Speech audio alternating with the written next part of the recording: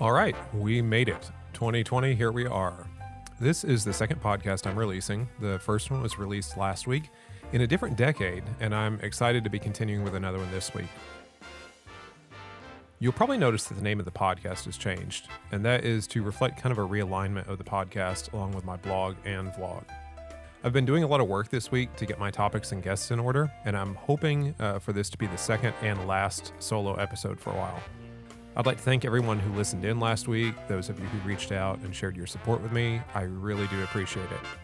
From here on out, episodes will come in more of a talk show format with co-hosts, guests, and a more conversational approach on a variety of lifestyle topics.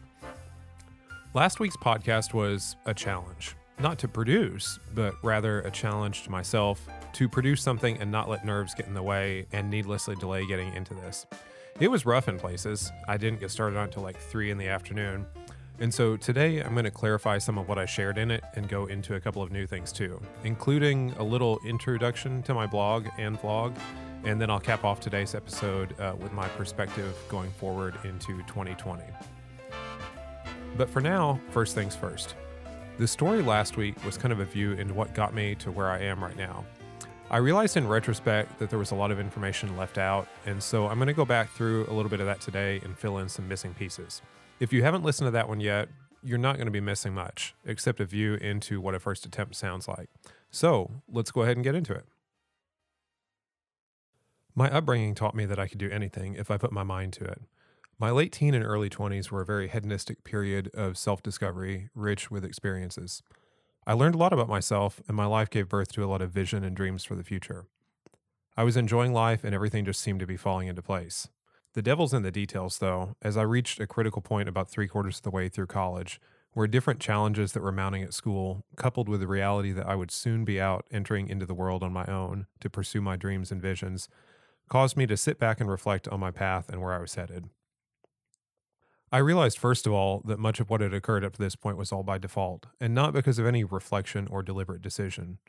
I enjoyed music, and I was good at it, but I didn't really know the commitment I was making. I thought I was just learning to get a job. It ended up being much more difficult than I thought it would be, not in a technical sense, but mentally and emotionally.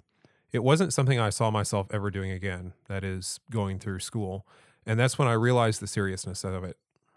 I came to realize that I was more or less setting up the rest of my life and arrived at the conclusion that this career path, which was one thing, and the future I wanted to create for myself, a different thing, were incompatible with one another, and it was time to make a change. Frustrated, I began to start researching everything that I could on success, because I felt like the career path I was on was not going to give me what I wanted.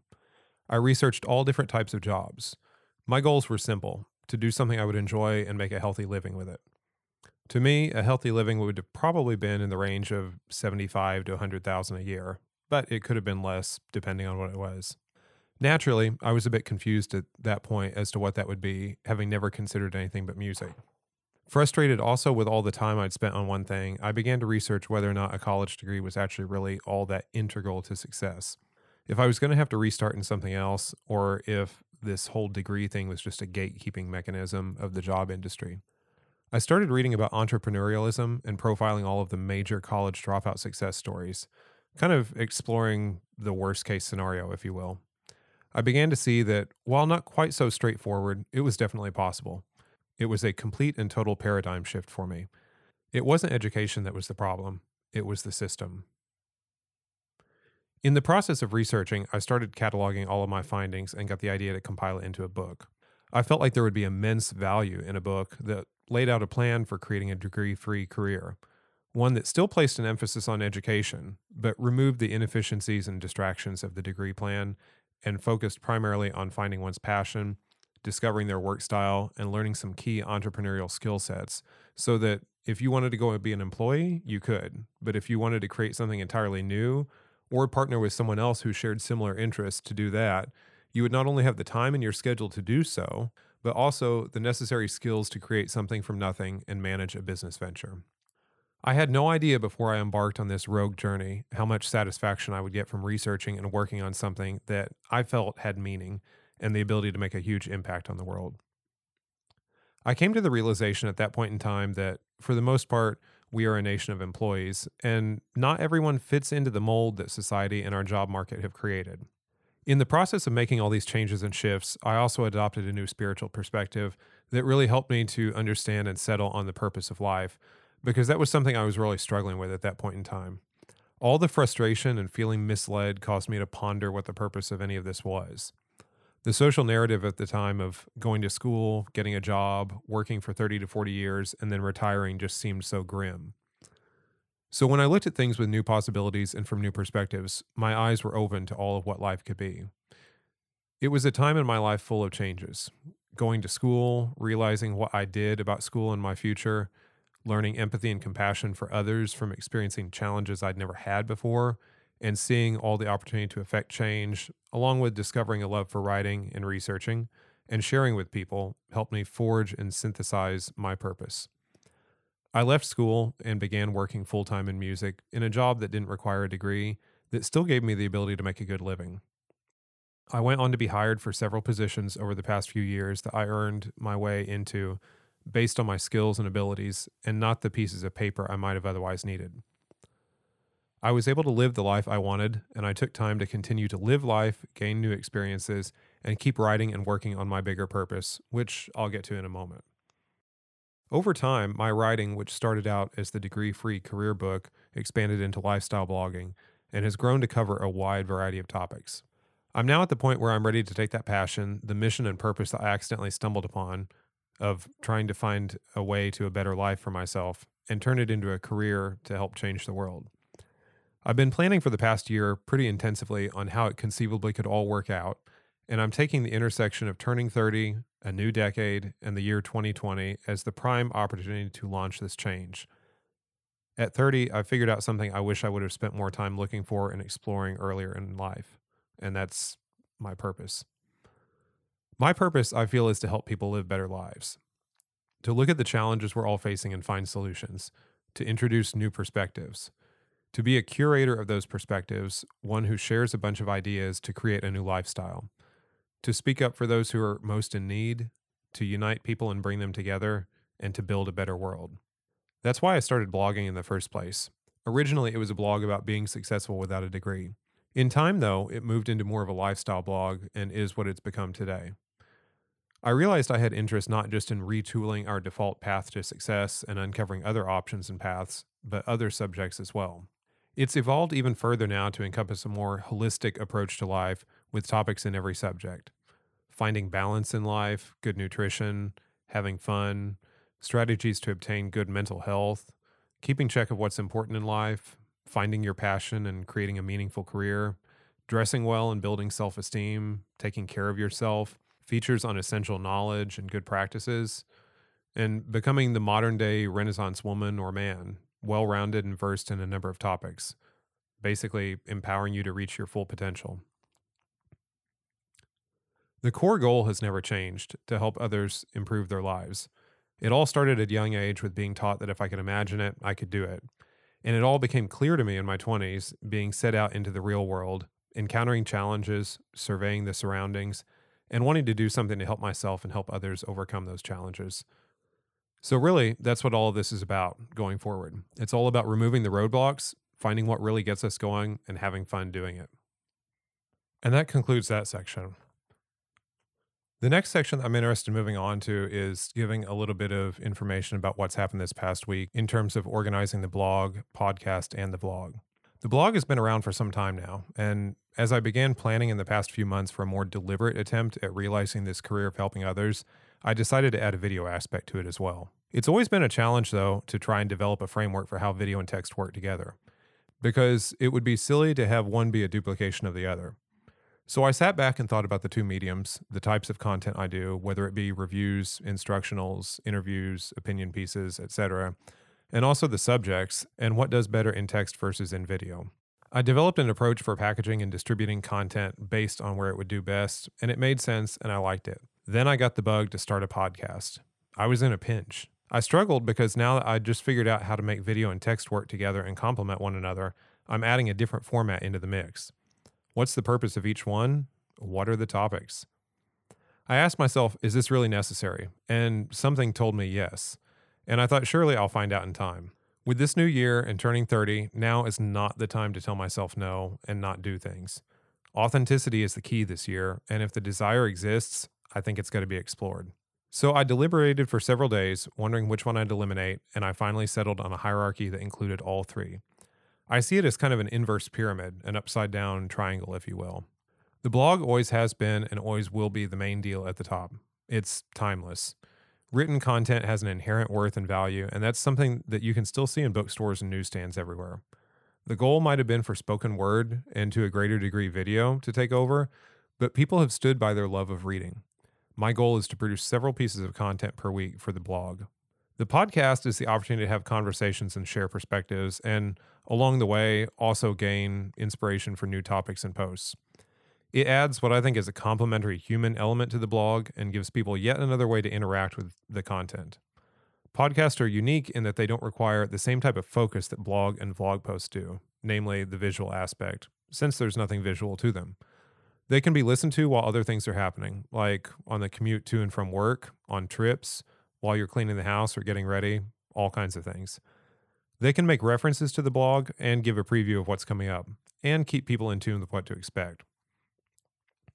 So then that leaves the vlog, the smallest of the three at the bottom, but still an important piece.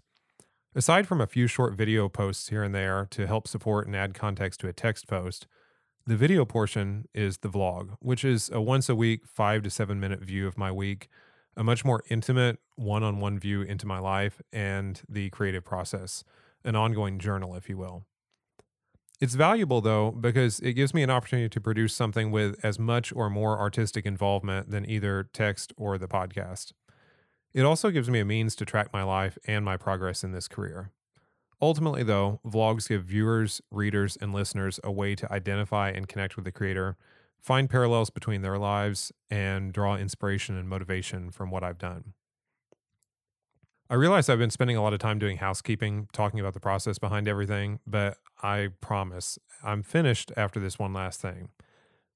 This topic has been the elephant in the room for a long time for me personally, and I feel like it's the perfect time to address it before we really go full steam ahead with all of the projects that this year has to show.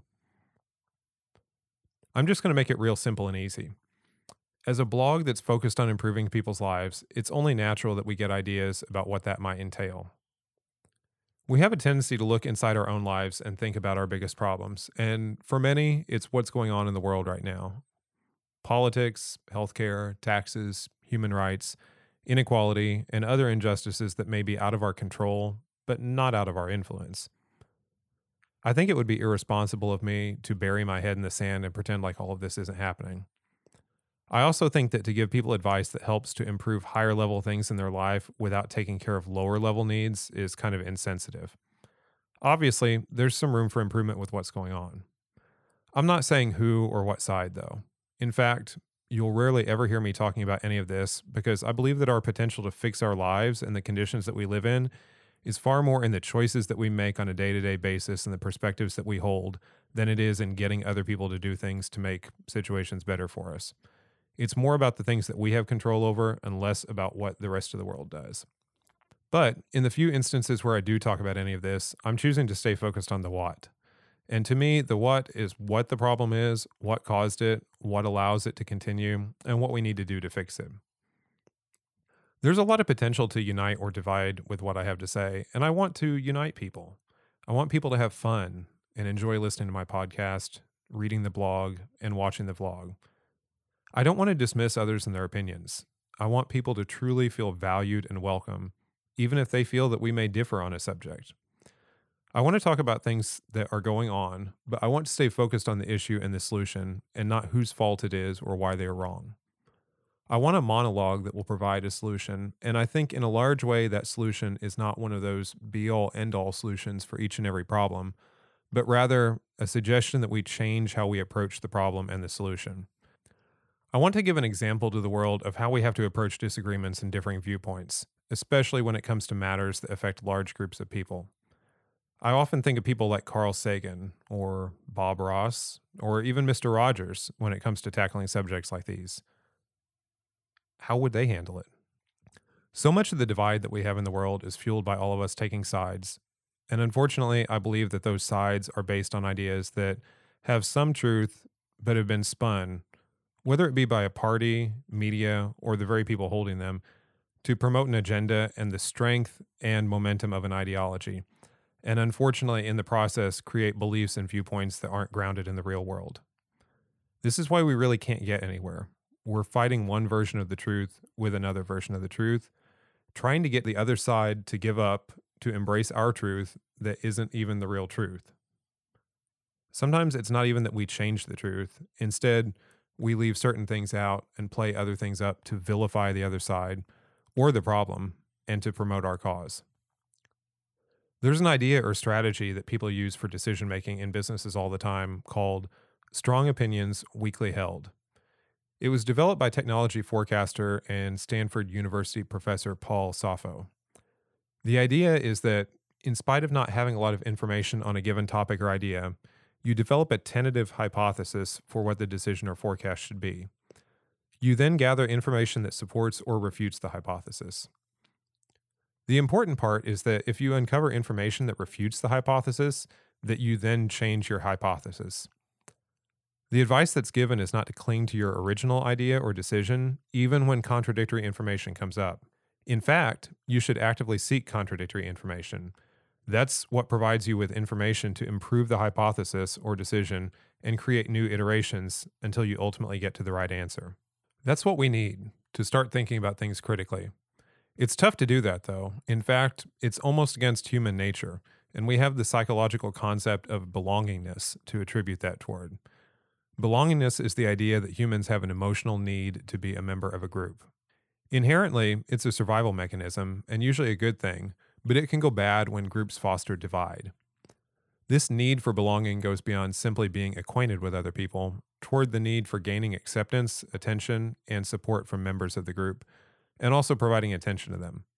Many social groups are really nothing more than people who share an ideology. And in order to feed their emotional needs, gain acceptance, and derive a sense of self-worth and esteem, those who join these groups in a search for belonging often begin to embody the behaviors, attitudes, and beliefs of prominent people within a group, often without question. The need and desire to belong to certain social groups over others often results from sharing some point of commonality. People who have similar jobs, conditions, locations, upbringings, and even things like socioeconomic status, religious, and political beliefs.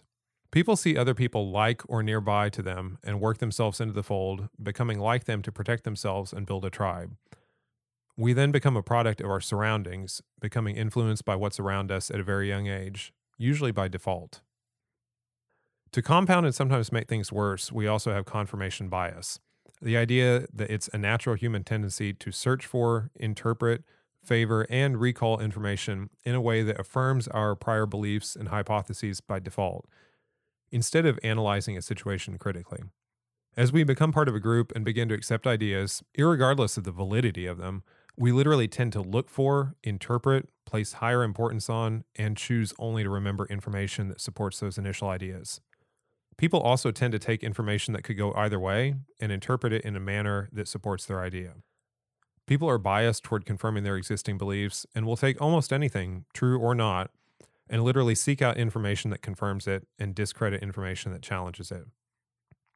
In today's high-stress world where we're hyper-connected, yet simultaneously ultra-distanced from one another, we are very lacking in meaningful interactions with one another. And so that need for a sense of safety, security, and belonging is greater than ever. And the desire to belong and the tendency for it to cause people to adopt ideas and beliefs of a group to fit in, regardless of their validity, is further compounded by our natural inclination of bias to seek information and ideas that strengthen those initial beliefs. Those of us who are in constant disagreement are at least in some part guilty of running on autopilot. We're likely guilty of accepting beliefs and ideas from those within our groups that are almost the truth, but not quite, that might have been derived from the truth or that may play up certain details while leaving others out just to promote the cause. We tend to make matters worse by naturally looking for information that supports and strengthens those beliefs with more evidence. As a part of the desire to belong, we may even have opinions that we argue about over problems that don't even affect us.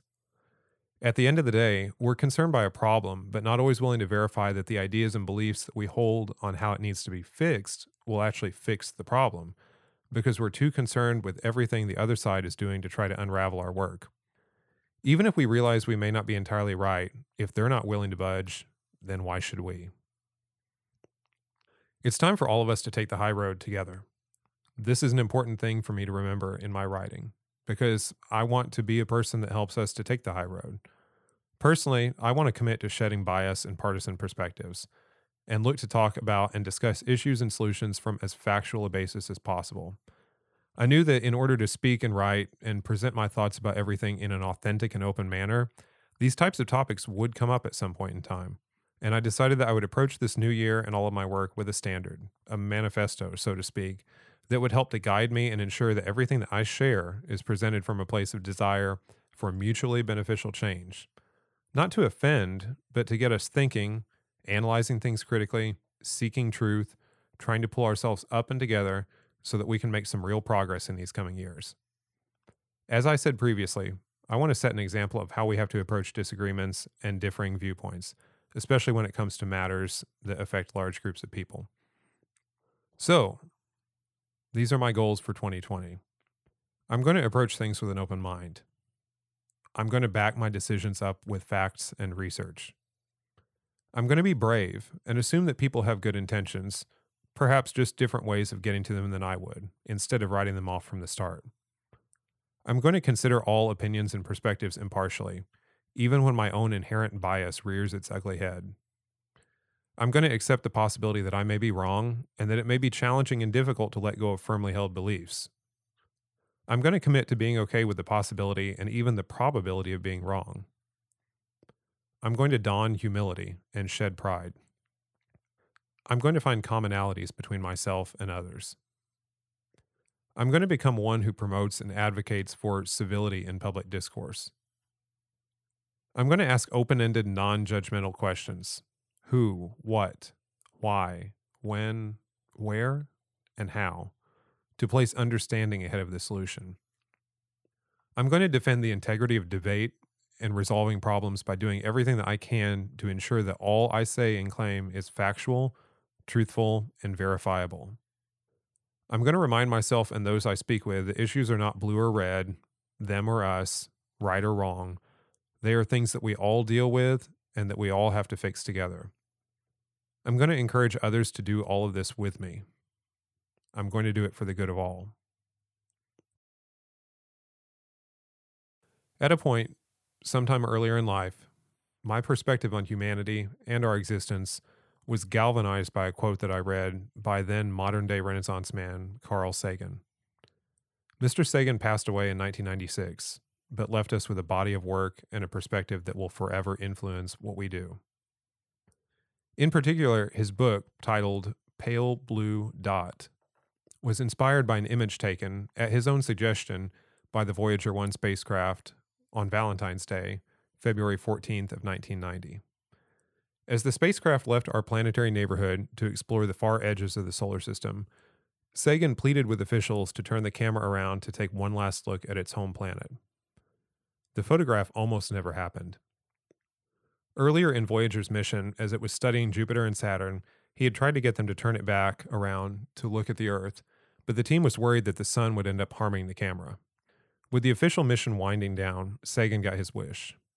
Voyager 1 was about 4 billion miles away when it captured this portrait of our world, the one that inspired the title of this book, just before its camera was shut down to conserve power for other more crucial systems. Caught in the center of scattered light rays, which was a result of taking the picture so close to the sun, the Earth appears as a tiny point of light, a small dot, barely 1/10 of 1 pixel in size. This picture inspired him to offer the following reflection, which is what I'm now going to share with you as something to consider and take with you as a close to this section and to today's podcast. Look again at that dot. That's here. That's home. That's us. On it, everyone you love, everyone you know, everyone you ever heard of. every human being who ever was lived out their lives. The aggregate of our joy and suffering, thousands of confident religions, ideologies, and economic doctrines.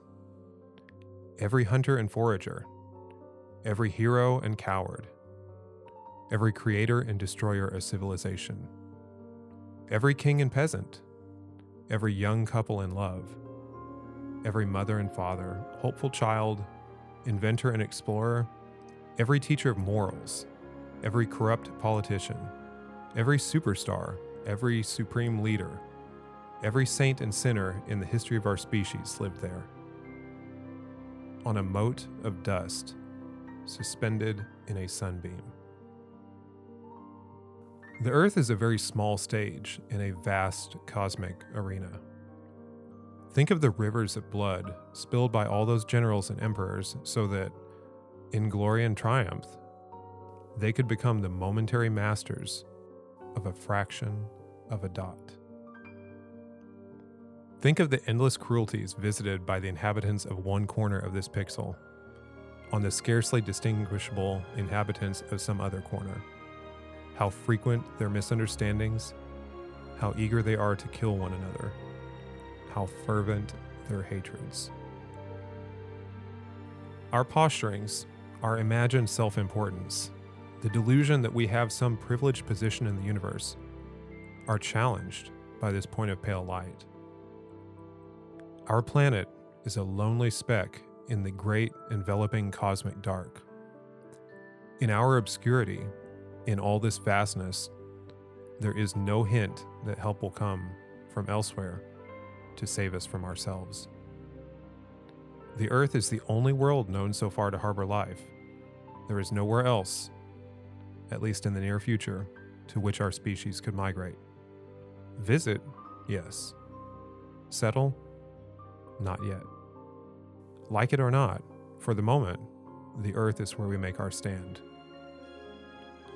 It has been said that astronomy is a humbling and character-building experience. There is perhaps no better demonstration of the folly of human conceits than this distant image of our tiny world. To me, it underscores our responsibility to deal more kindly with one another and to preserve and cherish the pale blue dot, the only home we've ever known.